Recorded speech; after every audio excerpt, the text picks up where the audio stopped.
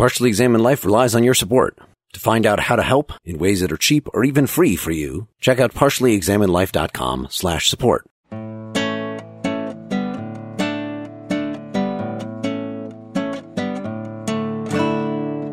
You're listening to The Partially Examined Life, a podcast by some guys who at one point set on doing philosophy for a living, but then thought better of it. Our question for episode 213 is something like, what is wisdom? And we read the first two books of Friedrich Nietzsche's Thus Spoke Zarathustra, originally published in 1883. For more information and a link to the text, please visit partiallyexaminedlife.com. This is Mark Linsenmeyer coming to you in the Morning Zoo with my pals Eagleman and the Snake in Madison, Wisconsin.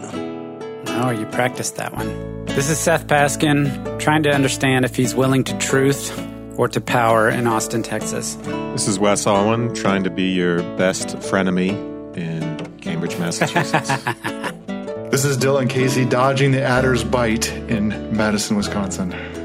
At last, we have reached this text, which many would think we would have done years ago. But for me, this was never the most straightforward or therefore enlightening of his texts. There always seemed to be something else that was better to do than this one. I had never read it and had always wanted to, and then I wasn't sure that I did. I feel exactly like Dylan. I found it a very, very challenging book. Exceptionally. So we had some secondary sources on the table that we could use. I didn't really take that much advantage of them. There's this one by Douglas Burnham, Nietzsche's Thus Spoke Zarathustra, Edinburgh Philosophical Guides series. That was a little bit helpful, and we're using the translation by Walter Kaufman, who is always helpful as far as I'm concerned. Yep, Kaufman is great. Yep. I just barely got done with my multi-step process of trying to summarize, and I am exhausted.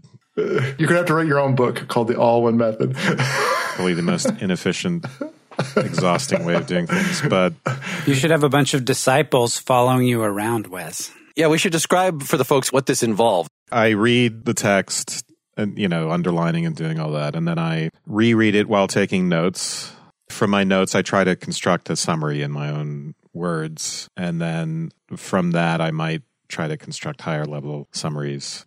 I will say I have a lot of these for podcasts we've done going way, way back, and it's very, very useful when you want to review or when you want to use something for writing, but it's very, very inefficient. And I find it very good for actually achieving a certain level of comprehension. It's just very time consuming. We should also mention that was Wes's birthday this weekend. Zarathustra gave you the gift of his wisdom. This book in particular doesn't lend itself to a higher level synopsis, and with Nietzsche, that's hard anyway because of his aphoristic style. Yep. I will say, as my sort of general introduction to this is a book that I had sort of was romanticized in my family, as weird as that sounds. Like among the things that were romanticized, Plato and St. John's College, Nietzsche, and especially Thus Spake Zarathustra were romanticized, and it's something I grew up listening to my older brother, who's like 10 years older than me, and my mom occasionally talking about. And I knew it was weird. I knew vaguely that it was sort of had a quasi-religious tone to it. And so it had that significance in a way. It's interesting because Nietzsche, right, it's in some ways it's sort of a parody of the Bible and other religious texts. It's written as a religious text in that style and with lots of allusions.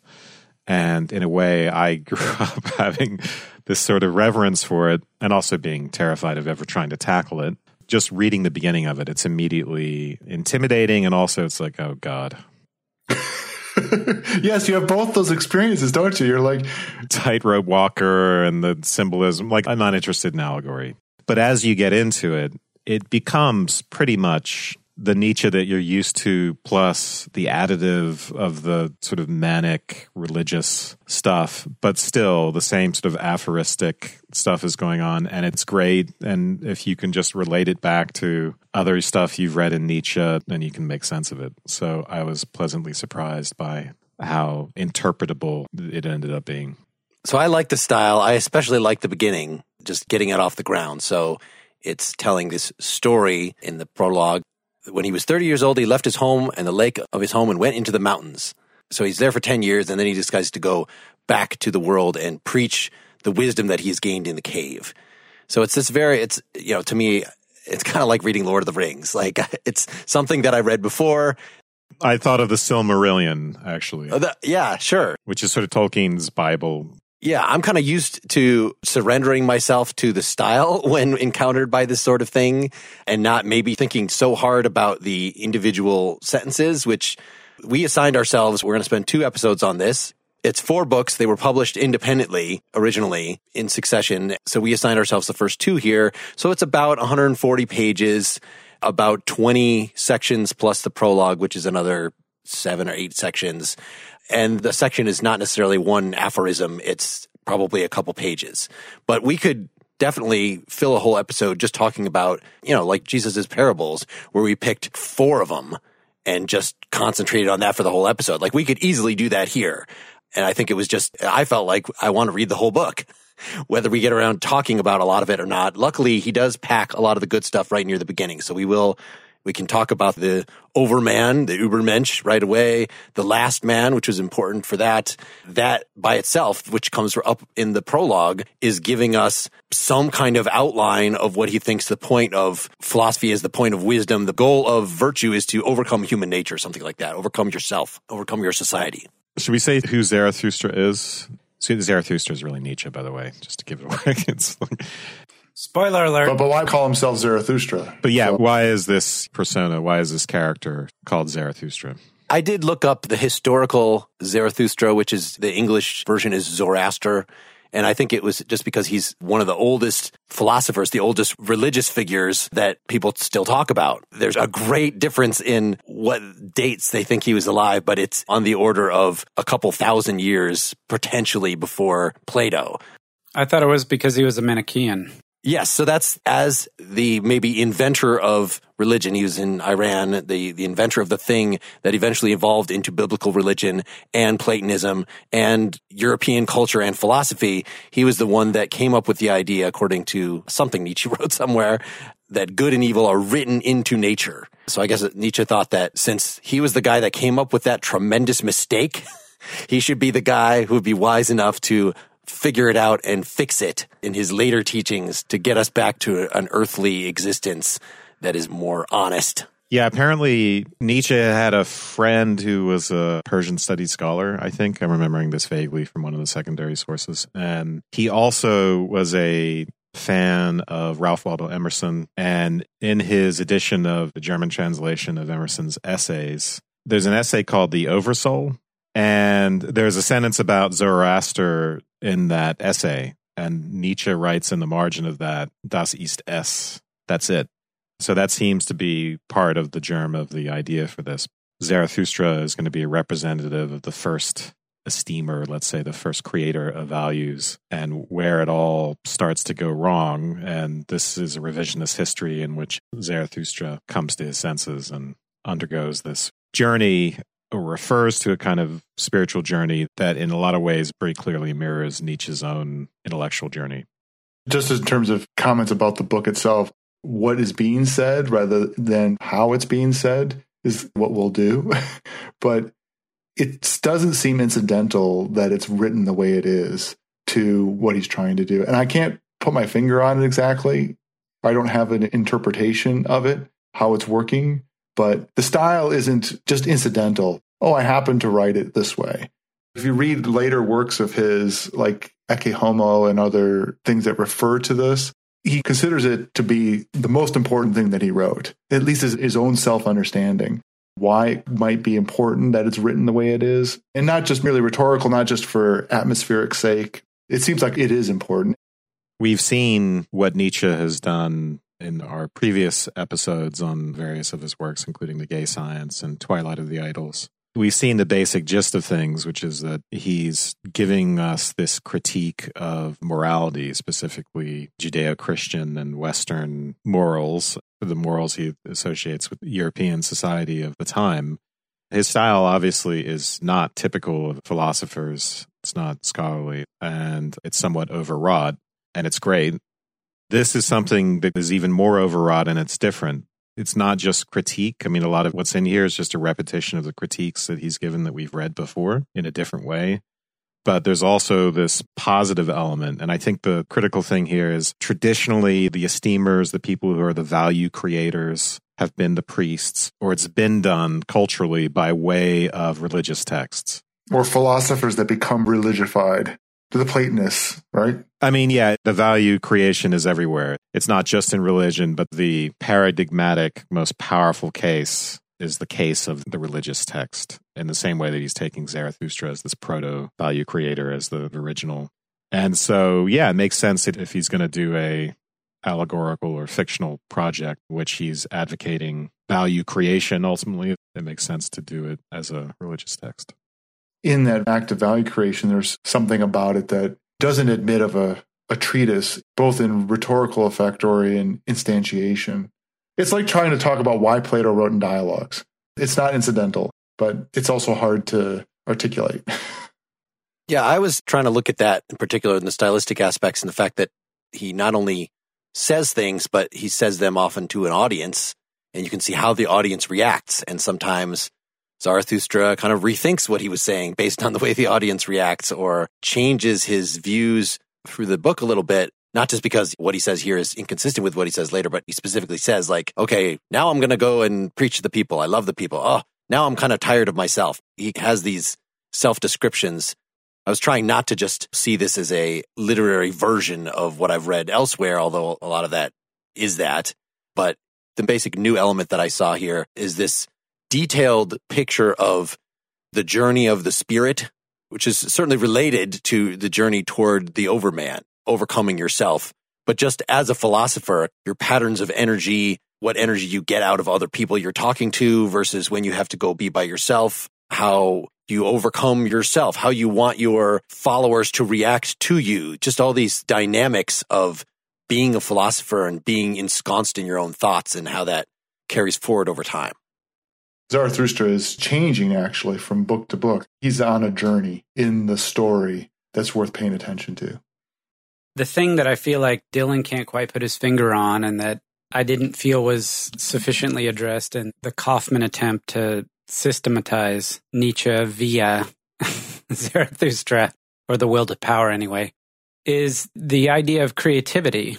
So the will to power ultimately is an act of creativity, as opposed to the will to truth, many other expressions of the will, which are reactive. And Zarathustra represents an artistic creation, more so than anything else he did, which is reacting to and commenting. What's desperately needed is an annotated version of this that explains when he says, like, of the sages, of the truth seekers, of the priests who he's talking about.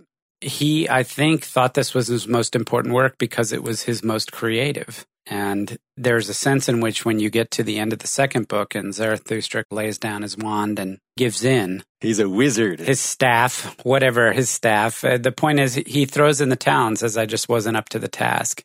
I think it's a reflection on Nietzsche thinking, I wasn't up to the task of creating the way I needed to create. I couldn't create values. I could only will to truth or whatever. But all right, let's get started. Should we start from the beginning? Yeah, I think it's important to keep in mind will to power means a lot of things because it's at the basis of everything for him psychologically. But the sense that he wants to endorse ultimately is one associated with what we saw in Twilight of the Idols as spiritualization of instinct, right? Not just to repress instincts, but to give them their due and to actually incorporate them into the spiritual, not to create this opposition between the spiritual and the instinctual or the bodily. I think of that as sublimation, which is ultimately this creative act. Although in this case, it's not just any sort of artistic activity, although in a more mundane sense, it could be that, but it is value creation and self-creation, creation of one's own particular virtues, for instance. Some of that should emerge in more detail as we read this. This is his creative project, and he's talking about the dynamics of creativity. Don't you feel like he was also chiefly talking about the producing of this book, of this character, lauding himself or his failures as he's going? It seemed extremely self-referential in that sense to me. He starts out talking about Zarathustra going under, having to come down from the mountain to share his wisdom after being overfull with that. Have returned to the cave, gone down to the Piraeus. Yeah, exactly. You can see Nietzsche thinking about himself autobiographically. It's so thin. I was a professor of philosophy and now I'm not. some of his talk about scholars is a veiled reference to all that. I used to be among the scholars, and they didn't think I was good enough. They hated Birth of Tragedy, and then I went out on my own and lived on a pension. And none of that he says, obviously, but it's all there underneath the allegory. Dylan, you just used Plato's cave allegory, so we could just read the beginning and see how he inverts that. When Zarathustra was 30 years old, he left his home and the lake of his home and went into the mountains. Here he enjoyed his spirit and his solitude, and for 10 years did not tire of it. But at last a change came over his heart, and one morning he rose with the dawn, stepped before the sun, and spoke to it thus: "You great star, what would your happiness be, had you not those for whom you shine? For 10 years you have climbed to my cave. You would have tired of your light and of your journey had it not been for me and my eagle and my serpent. But we waited for you every morning, took your overflow from you, and blessed you for it. Behold, I am weary of my wisdom, like a bee that has gathered too much honey. I need hands outstretched to receive it. I would give away and distribute until the wise among men find joy once again in their folly, and the poor in their riches. For that I must descend to the depths, as you do in the evening when you go behind the sea, and still bring light to the underworld, you overrich star. Like you, I must go under, go down, as it is said by man, to whom I want to descend. So bless me then, you quiet eye that can look even upon an all too great happiness without envy. Bless the cup that wants to overflow, that the water may flow from it golden and carry everywhere the reflection of your delight. Behold, this cup wants to become empty again, and Zarathustra wants to become man again. Thus Zarathustra began to go under." So he's actually leaving the cave, even though in Plato's metaphor he'd be going back into the cave. But literally, he actually gained enlightenment in a cave. Well, but he's not in a cave. He's at the top of the mountain. It's both. Yeah, he's living in a cave out there, but he's speaking to the sun. He's living in a cave on the top of a mountain that gets a lot of sunlight, which really means it's not a cave. It's a very spacious cave in a good neighborhood. Good sun. 3-2 cave walk up. And we also get the picture there of what virtue is about for him in some ways is overfullness. That is forever. If you're wondering like, oh, is Ayn Rand right? Is it about selfishness or something? Well, sort of. He talks about this specifically later, but it's a special kind of selfishness. It is overfullness that then enables you to give and give and give. And in fact, of relief to give and give and give. So it's neither pure selfishness, but neither is it pure altruism. Like you're not just giving until you're an empty husk. You're giving out of your fullness. And that's how wisdom and joy and all that should work, ideally. Hopefully you're healthy enough to pull that off. That's the trick. But you're a continual source in that respect. You're a continual fountain of spirit. Also, the giving is not sacrificial, and therefore it doesn't create a debt on the part of the person who is given to. That's one of the normal problems of giving if you're not overfull. And it's not done by virtue of commandment. It's not giving because you're altruistic and must love thy neighbor. It's something that can be done freely. Yep. That's the importance of this overfullness, having something that is just you're going to naturally want to share.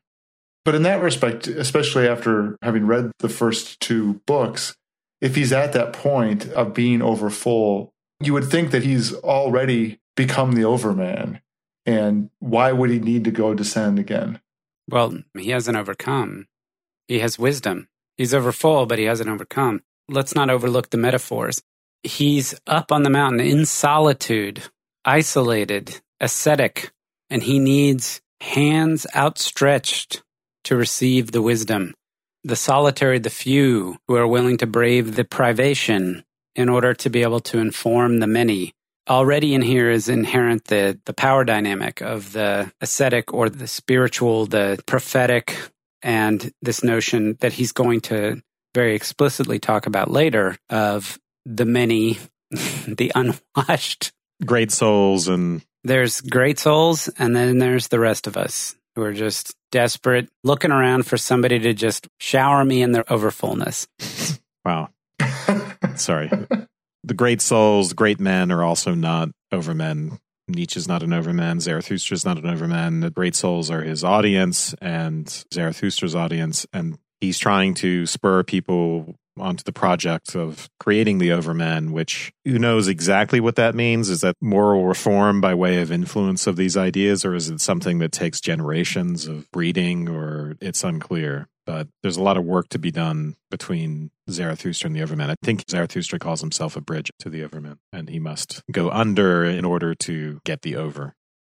Yeah, we're about to get to the Overman in section 3, the prelude here. Just briefly, I would skip over section 2, except he throws at the very end of it, God is dead. I guess it was in the gay science as well, but just throwing that in here. So he's coming down from the mountain, he meets a saint. It sounds like the saint is the same kind of person that he was being, right? Wait, a saint or a hermit? Both. Yeah. Yes.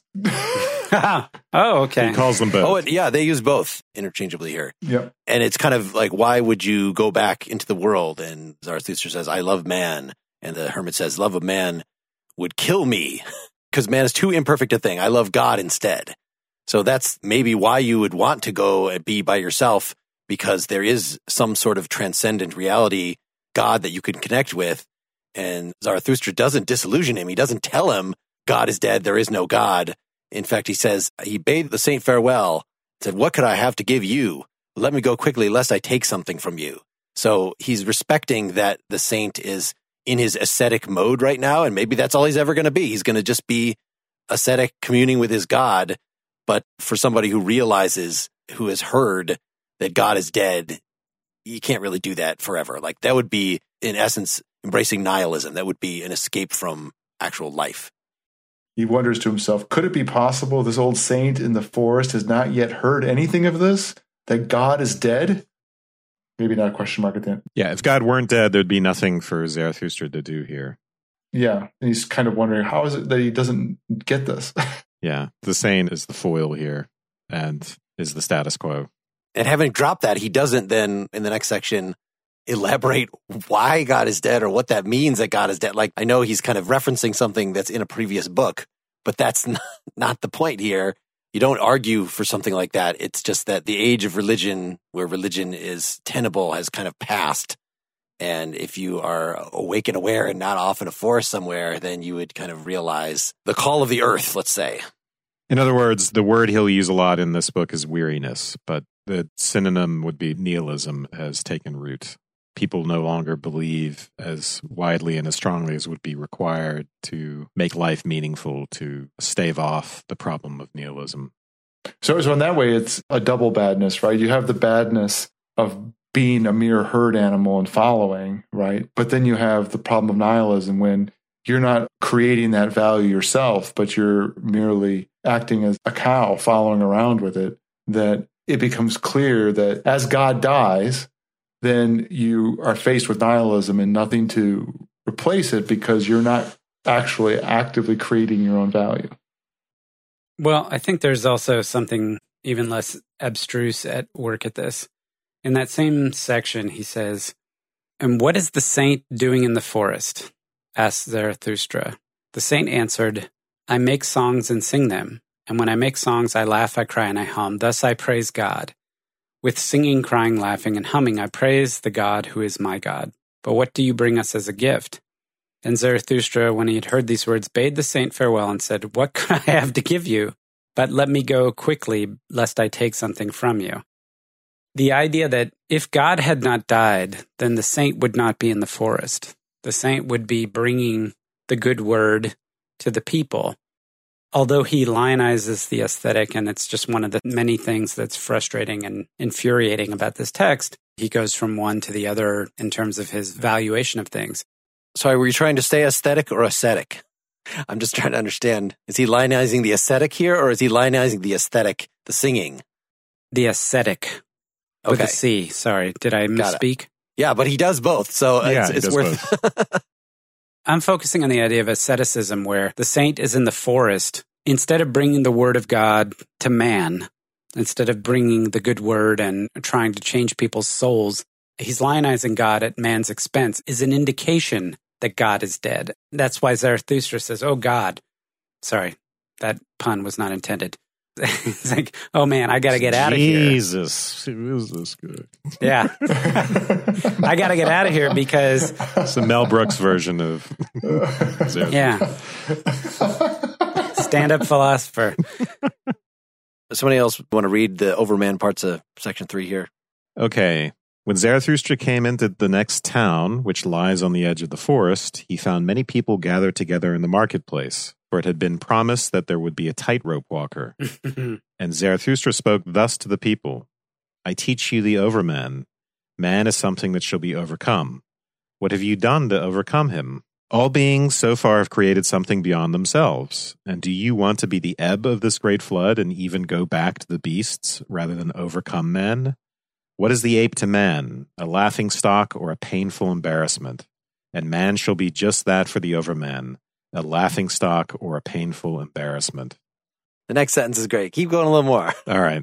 You have made your way from worm to man, and much in you is still worm. Once you were apes, and even now, too, man is more ape than any ape.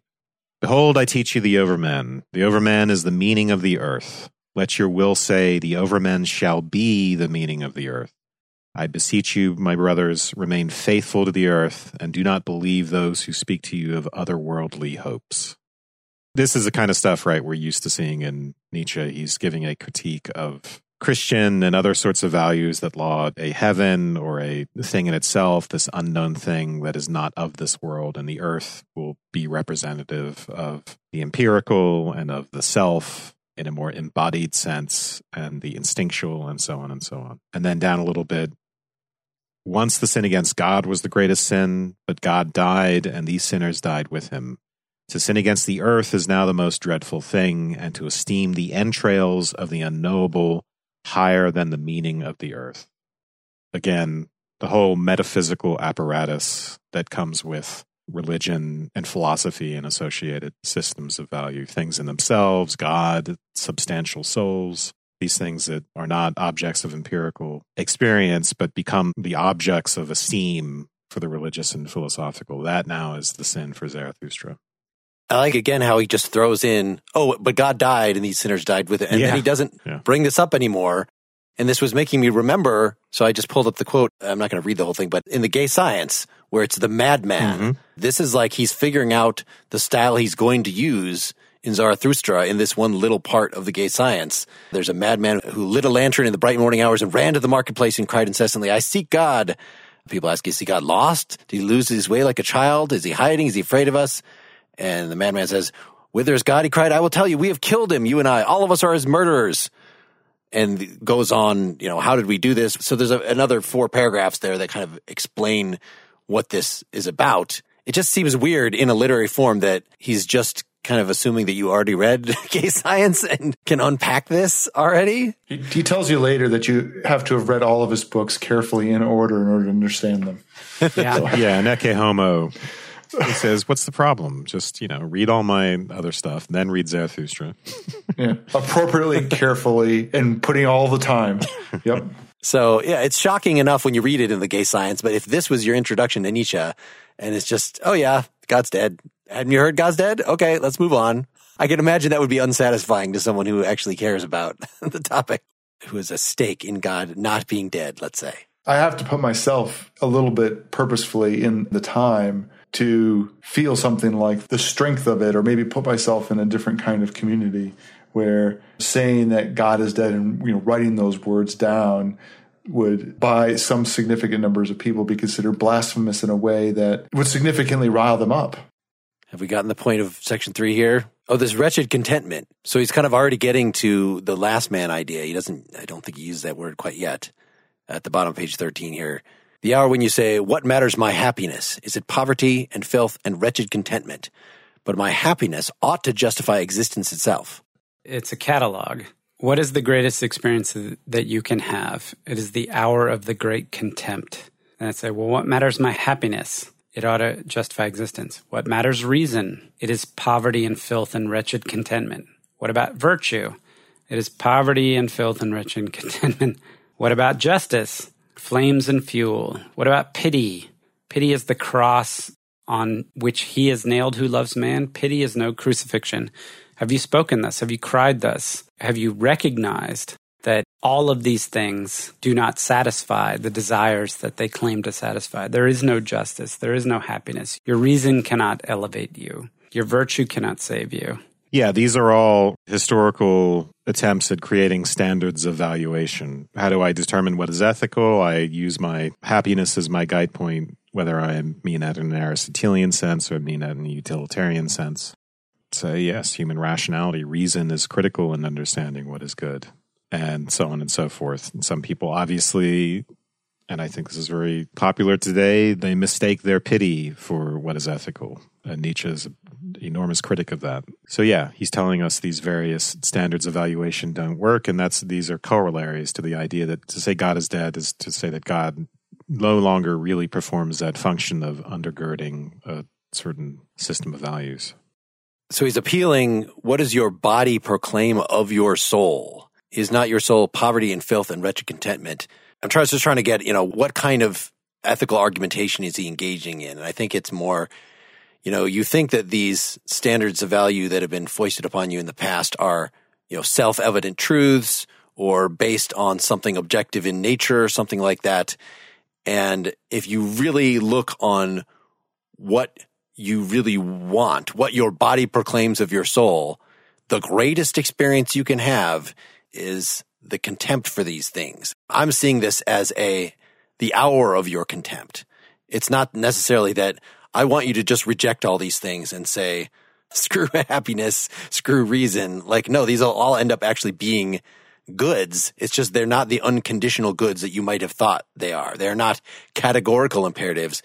They are hypothetical imperatives. And because there is a distinction, what you want is not necessitated by the state of the universe, then you can experience an hour of great contempt. And that is one of the ways you can overcome these past virtues, in quotes, to think for yourself more thoroughly and think from your body. We know that there is a standard of valuation that he endorses, and we saw this in various texts, including the Twilight of the Idols, and that is life. Life is the thing, and that includes the body and instinct.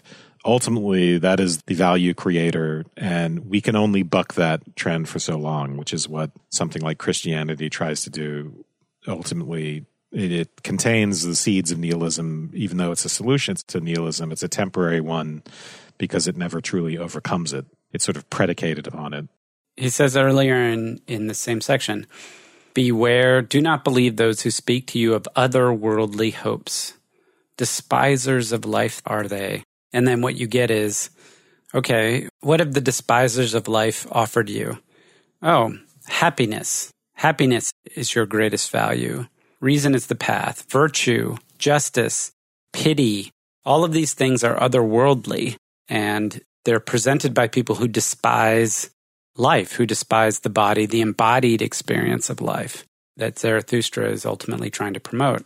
I don't know if you remember from Twilight of the Idols where he says happiness equals instinct. He's being critical of happiness and reason and virtue as these things which are basically anti-instinct, as basically these horrible repressions of the instinctual, which is something he associates with life. This makes me think of Dr. Ian Malcolm in Jurassic Park, Jeff Goldblum's character. Life will find a way. Life will find a way. He can't be universally saying virtue is bad or something like that. It's virtue as foisted upon you by these despisers of life. He's going to want to use the term virtue. Yeah.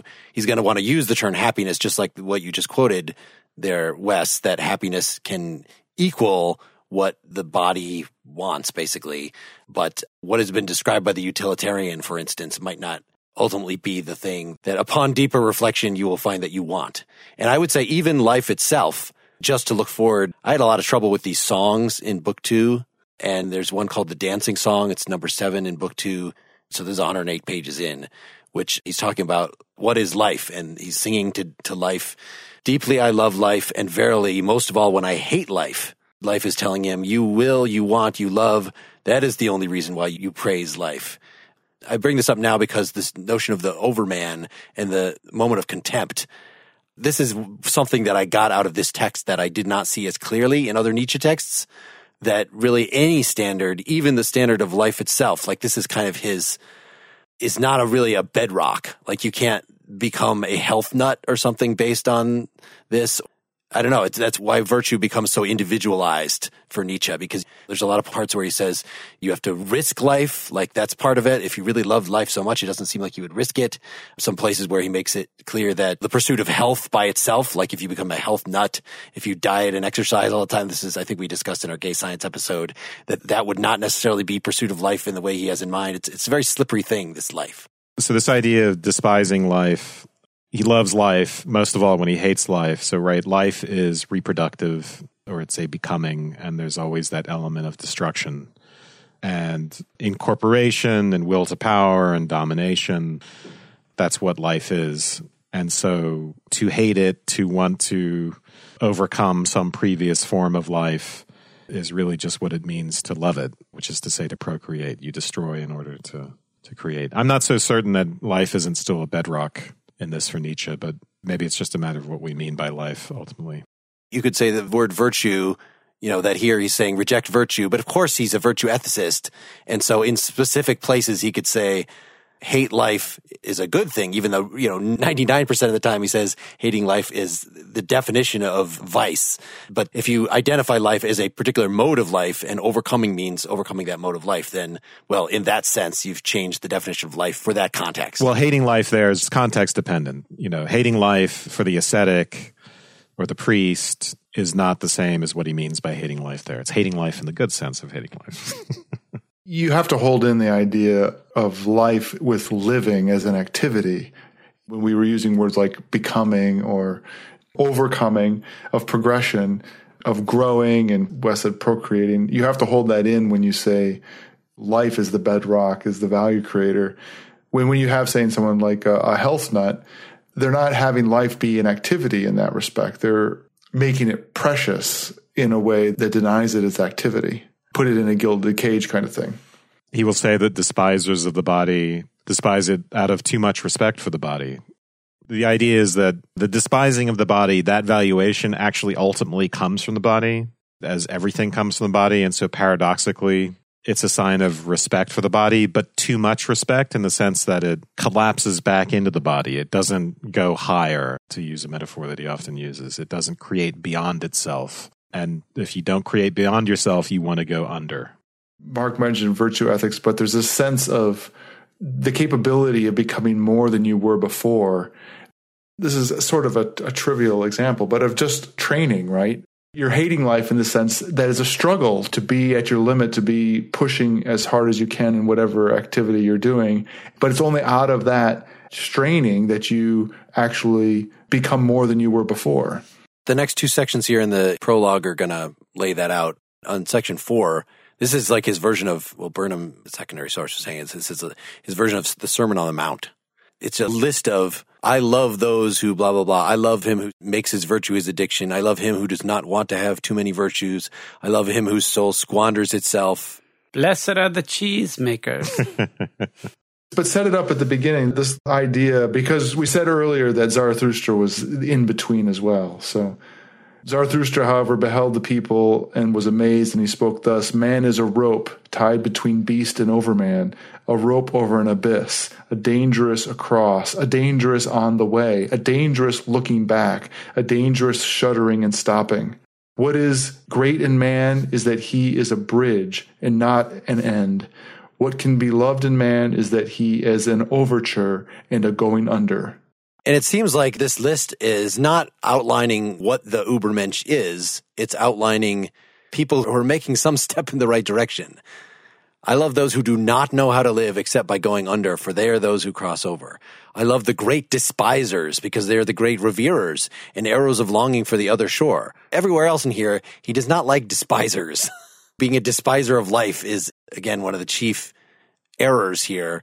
But if you're a despiser, that means at least there's some form of life that you are pushing forward and overcoming or wanting to overcome. And maybe the error is that you then just stay a despiser, that you need to get moving. You need to have the hour of your despising and then get past it. Do we have an idea of what going under? I was just going to ask that. What do we think going under is so far?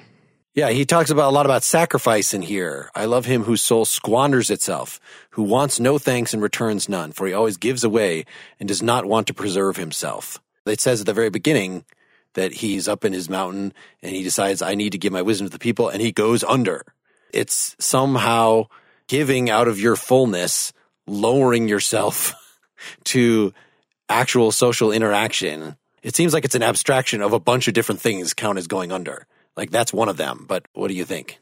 I think, everything you said is right. I feel like I still don't fully grasp all of the connotations. there's something about the sacrifice of the current iteration of humanity on behalf of the next iteration. The one thing about having a set of Judeo-Christian values or being a serious philosophical scholar or something like that, you have something that gives meaning to your life and you cling to that. That is you not creating room for the next step. You are basically an impediment. And to go under is to realize that you have to give all of that up, even if you don't really, for you yourself, have a way of defining something meaningful that makes life worth living, except that you are making way for the next iteration of humanity, making way for the overman. The overman becomes the meaning of life, so to speak, not God, not this or that. And in that sense, you sacrifice yourself. You can't get the same sort of satisfaction from the idea of the overman, I think, that you would get from, or wretched contentment, as he calls it, that you would get from religion or something more static like that. Trying to get back to my kind of intro point, that it's because those things are given to you. You're not creating something for yourself. It's more complicated, obviously, in the sense that you may reject the things that are given, but not be able to create something out of yourself. But ultimately, that's why I think this notion of value creation, and with the emphasis on creation, not on value, is what's really important. The going under, to me, is related to that I thought of going under as a kind of submission where you would be giving up the cover, the structure, as Wes was talking about it, say, of a Judeo-Christian world, submitting yourself to the world itself and the environment as a kind of source, and then that is being a environment, a place where you can be a value creator. Going under is like the step of destroying the previous set of values. So, yes, like commentators make much of the fact that the German word that's being translated here is going under, which also means the setting of the sun, also means to perish or to die. So it's an act of creation, but it's also an act of self-destruction for the sake of creation. Yeah, so that's a little different than what I was describing, right? What I was describing is the kind of submission would come after that kind of thing, right? If going under is that act of destruction that is at least concurrent, if not actually preceding the act of creation, that makes more sense. What's the metaphor here? I mean, if we're going to take Nietzsche seriously in his aphoristic style in this book, the notion of going under what?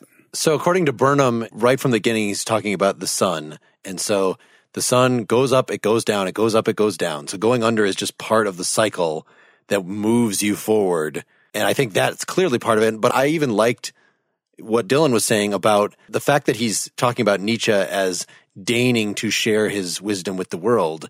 It does mean, to some extent, submitting to the critical appraisal of others, of these very imperfect people. You know, there's something pure when your thought is just for you, when you're up on your mountaintop spinning your webs or whatever. But for it to actually connect to other people, the social thing necessarily involves a dissent. He ultimately says, it's a book for all and none. So it's for everyone. In that sense, he's lowering himself, but maybe nobody will understand it. Maybe it's only the philosophers of the future, which is the term that he uses in later books, instead of overman. Like, this overman thing disappears. I'm not sure whether he is, by writing, we like to think of virtue for Nietzsche as you're overfull. Wes was saying that when you help other people through your overfullness, it's not a sacrifice on your part. You're just letting some of this overfullness out. In fact, maybe it's good for you. But this whole talk here about sacrifice and destroying yourself to make way to the overman, I think maybe there's kind of a double-edged sword. If you think of the artist as the hero, yes, he does create out of overfullness, and strictly speaking, making a symphony does not hollow you out. That, I had that symphony in my head and now it's out in the world, so it's not in my head. But also in a way that you do end up sacrificing. Certainly Nietzsche would write until he had terrible headaches, and he sacrificed himself very literally for his art. I would think about Zarathustra's parallel role to Nietzsche, who's trying to communicate with people, right? And like Zarathustra, is being rejected and ignored at this point, and only becomes famous, right after he goes insane.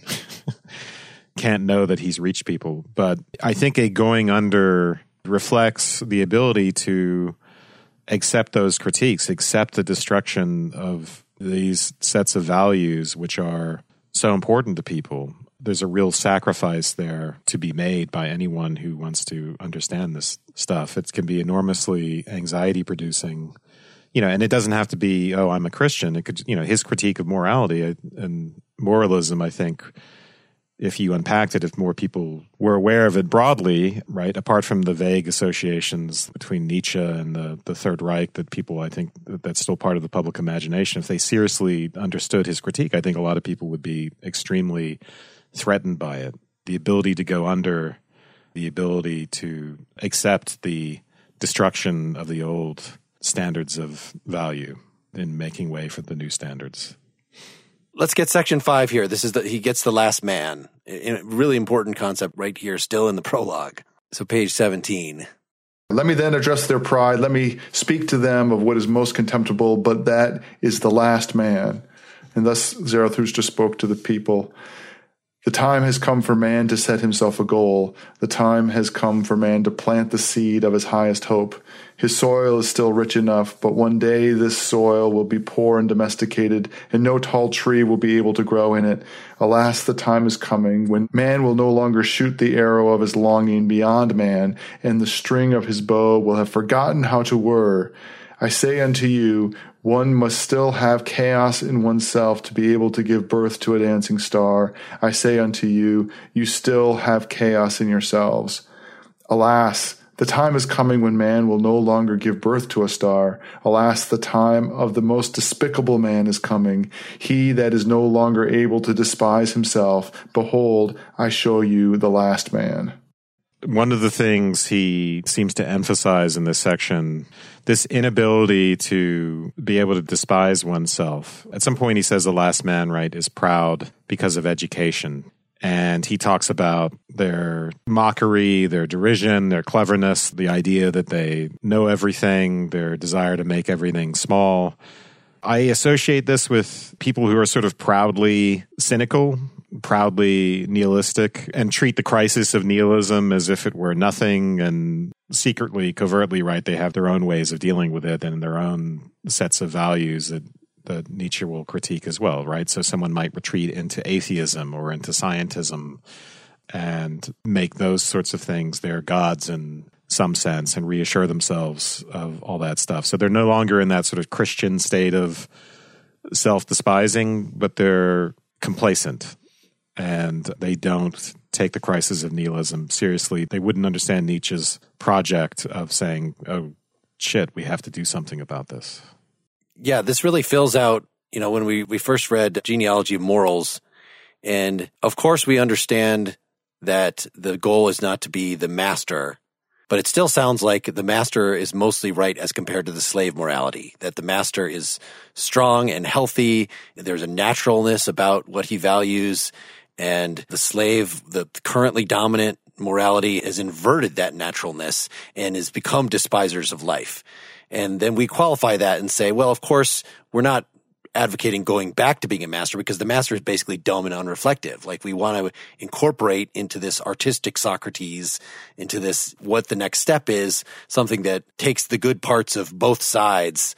But still, the picture that I get of what a virtuous person is out of that is still something that is pretty healthy and stable, which kind of runs against what I was just saying before about what going under might involve, about sacrificing yourself and being the kind of crazily sick artistic creator that Nietzsche himself was. So contrasting the last man, the complacency in any form, as soon as you stop self-overcoming, then that's bad. Whether you are the slave morality that is triumphant, which I think is what this last man thing is describing literally, or even if it's kind of the version of the master morality that has become triumphant and we are so self-satisfied with ourselves. None of that would be having internal chaos. Yeah, I don't think it's either. Let's go back to the idea that these people have despised life by presenting these things which supposedly transcend or overcome. They're devaluing the suffering of life, the experience of life. And what he's saying here is the last man is the one who somehow embraces neither the suffering of life, but also the last man is not even embracing some kind of transcendent value that we talked about before. And there's no striving. No. We have invented happiness, says the last man, and they blink. They have left the regions where it was hard to live, for one needs warmth. And one still loves one's neighbor and rubs against him, for one needs warmth. Becoming sick and harboring suspicion are sinful to them. One proceeds carefully. A little poison now and then, that makes for agreeable dreams, and much poison in the end for an agreeable death. One still works, for work is a form of entertainment. But one is careful lest the entertainment be too harrowing. One no longer becomes poor or rich. Both require too much exertion. Who still wants to rule? Who obey? Both require too much exertion. No shepherd in one herd. Everybody wants the same. Everybody is the same. Whoever feels different goes voluntarily into a madhouse. That's not the ascetic. So this would be a later elaboration of the slave morality, that the slave morality itself, the whole reason of describing it in this story in Genealogy of Morals, is to say that it actually is an exertion of the will to power. It's just a ressentiment. It's an unhealthy, whereas these guys, they have gotten beyond that. They're no longer exerting at all. The last man doesn't even have ressentiment. Right. The religious person is still, right, has transcendent values, and there's still a striving, there's still a tension. The last man is just comforting themselves with, it's modern society where religion has kind of died, but it's those people for whom meaningless of life is not a problem because they can be comfortable. They can distract themselves with pleasure and being busy and all that other stuff. If you want to just say describes modern life, like we at least ostensibly believe in diversity, that we don't say we want everybody to be the same. That's like a huge thing in our culture, is that no, everybody is unique, and you might just want to criticize this and say, well, everybody's unique in a very shallow way, right? That we're all buying, we use uniqueness as a commodity, and we're still, being one herd. But the fact is that we don't have, in the way, probably the direct subjects of his critique at the time, an official, like the democratic spirit that really does say no shepherd in one herd in this way, the way we're going to get explicitly into in Brave New World. Well, we've explained The Last Man, so that seems like a good time to stop and come back to do the rest of the prologue and the rest of the two books in part 2 of this episode. Or you could become a partially examined life citizen and do it right now.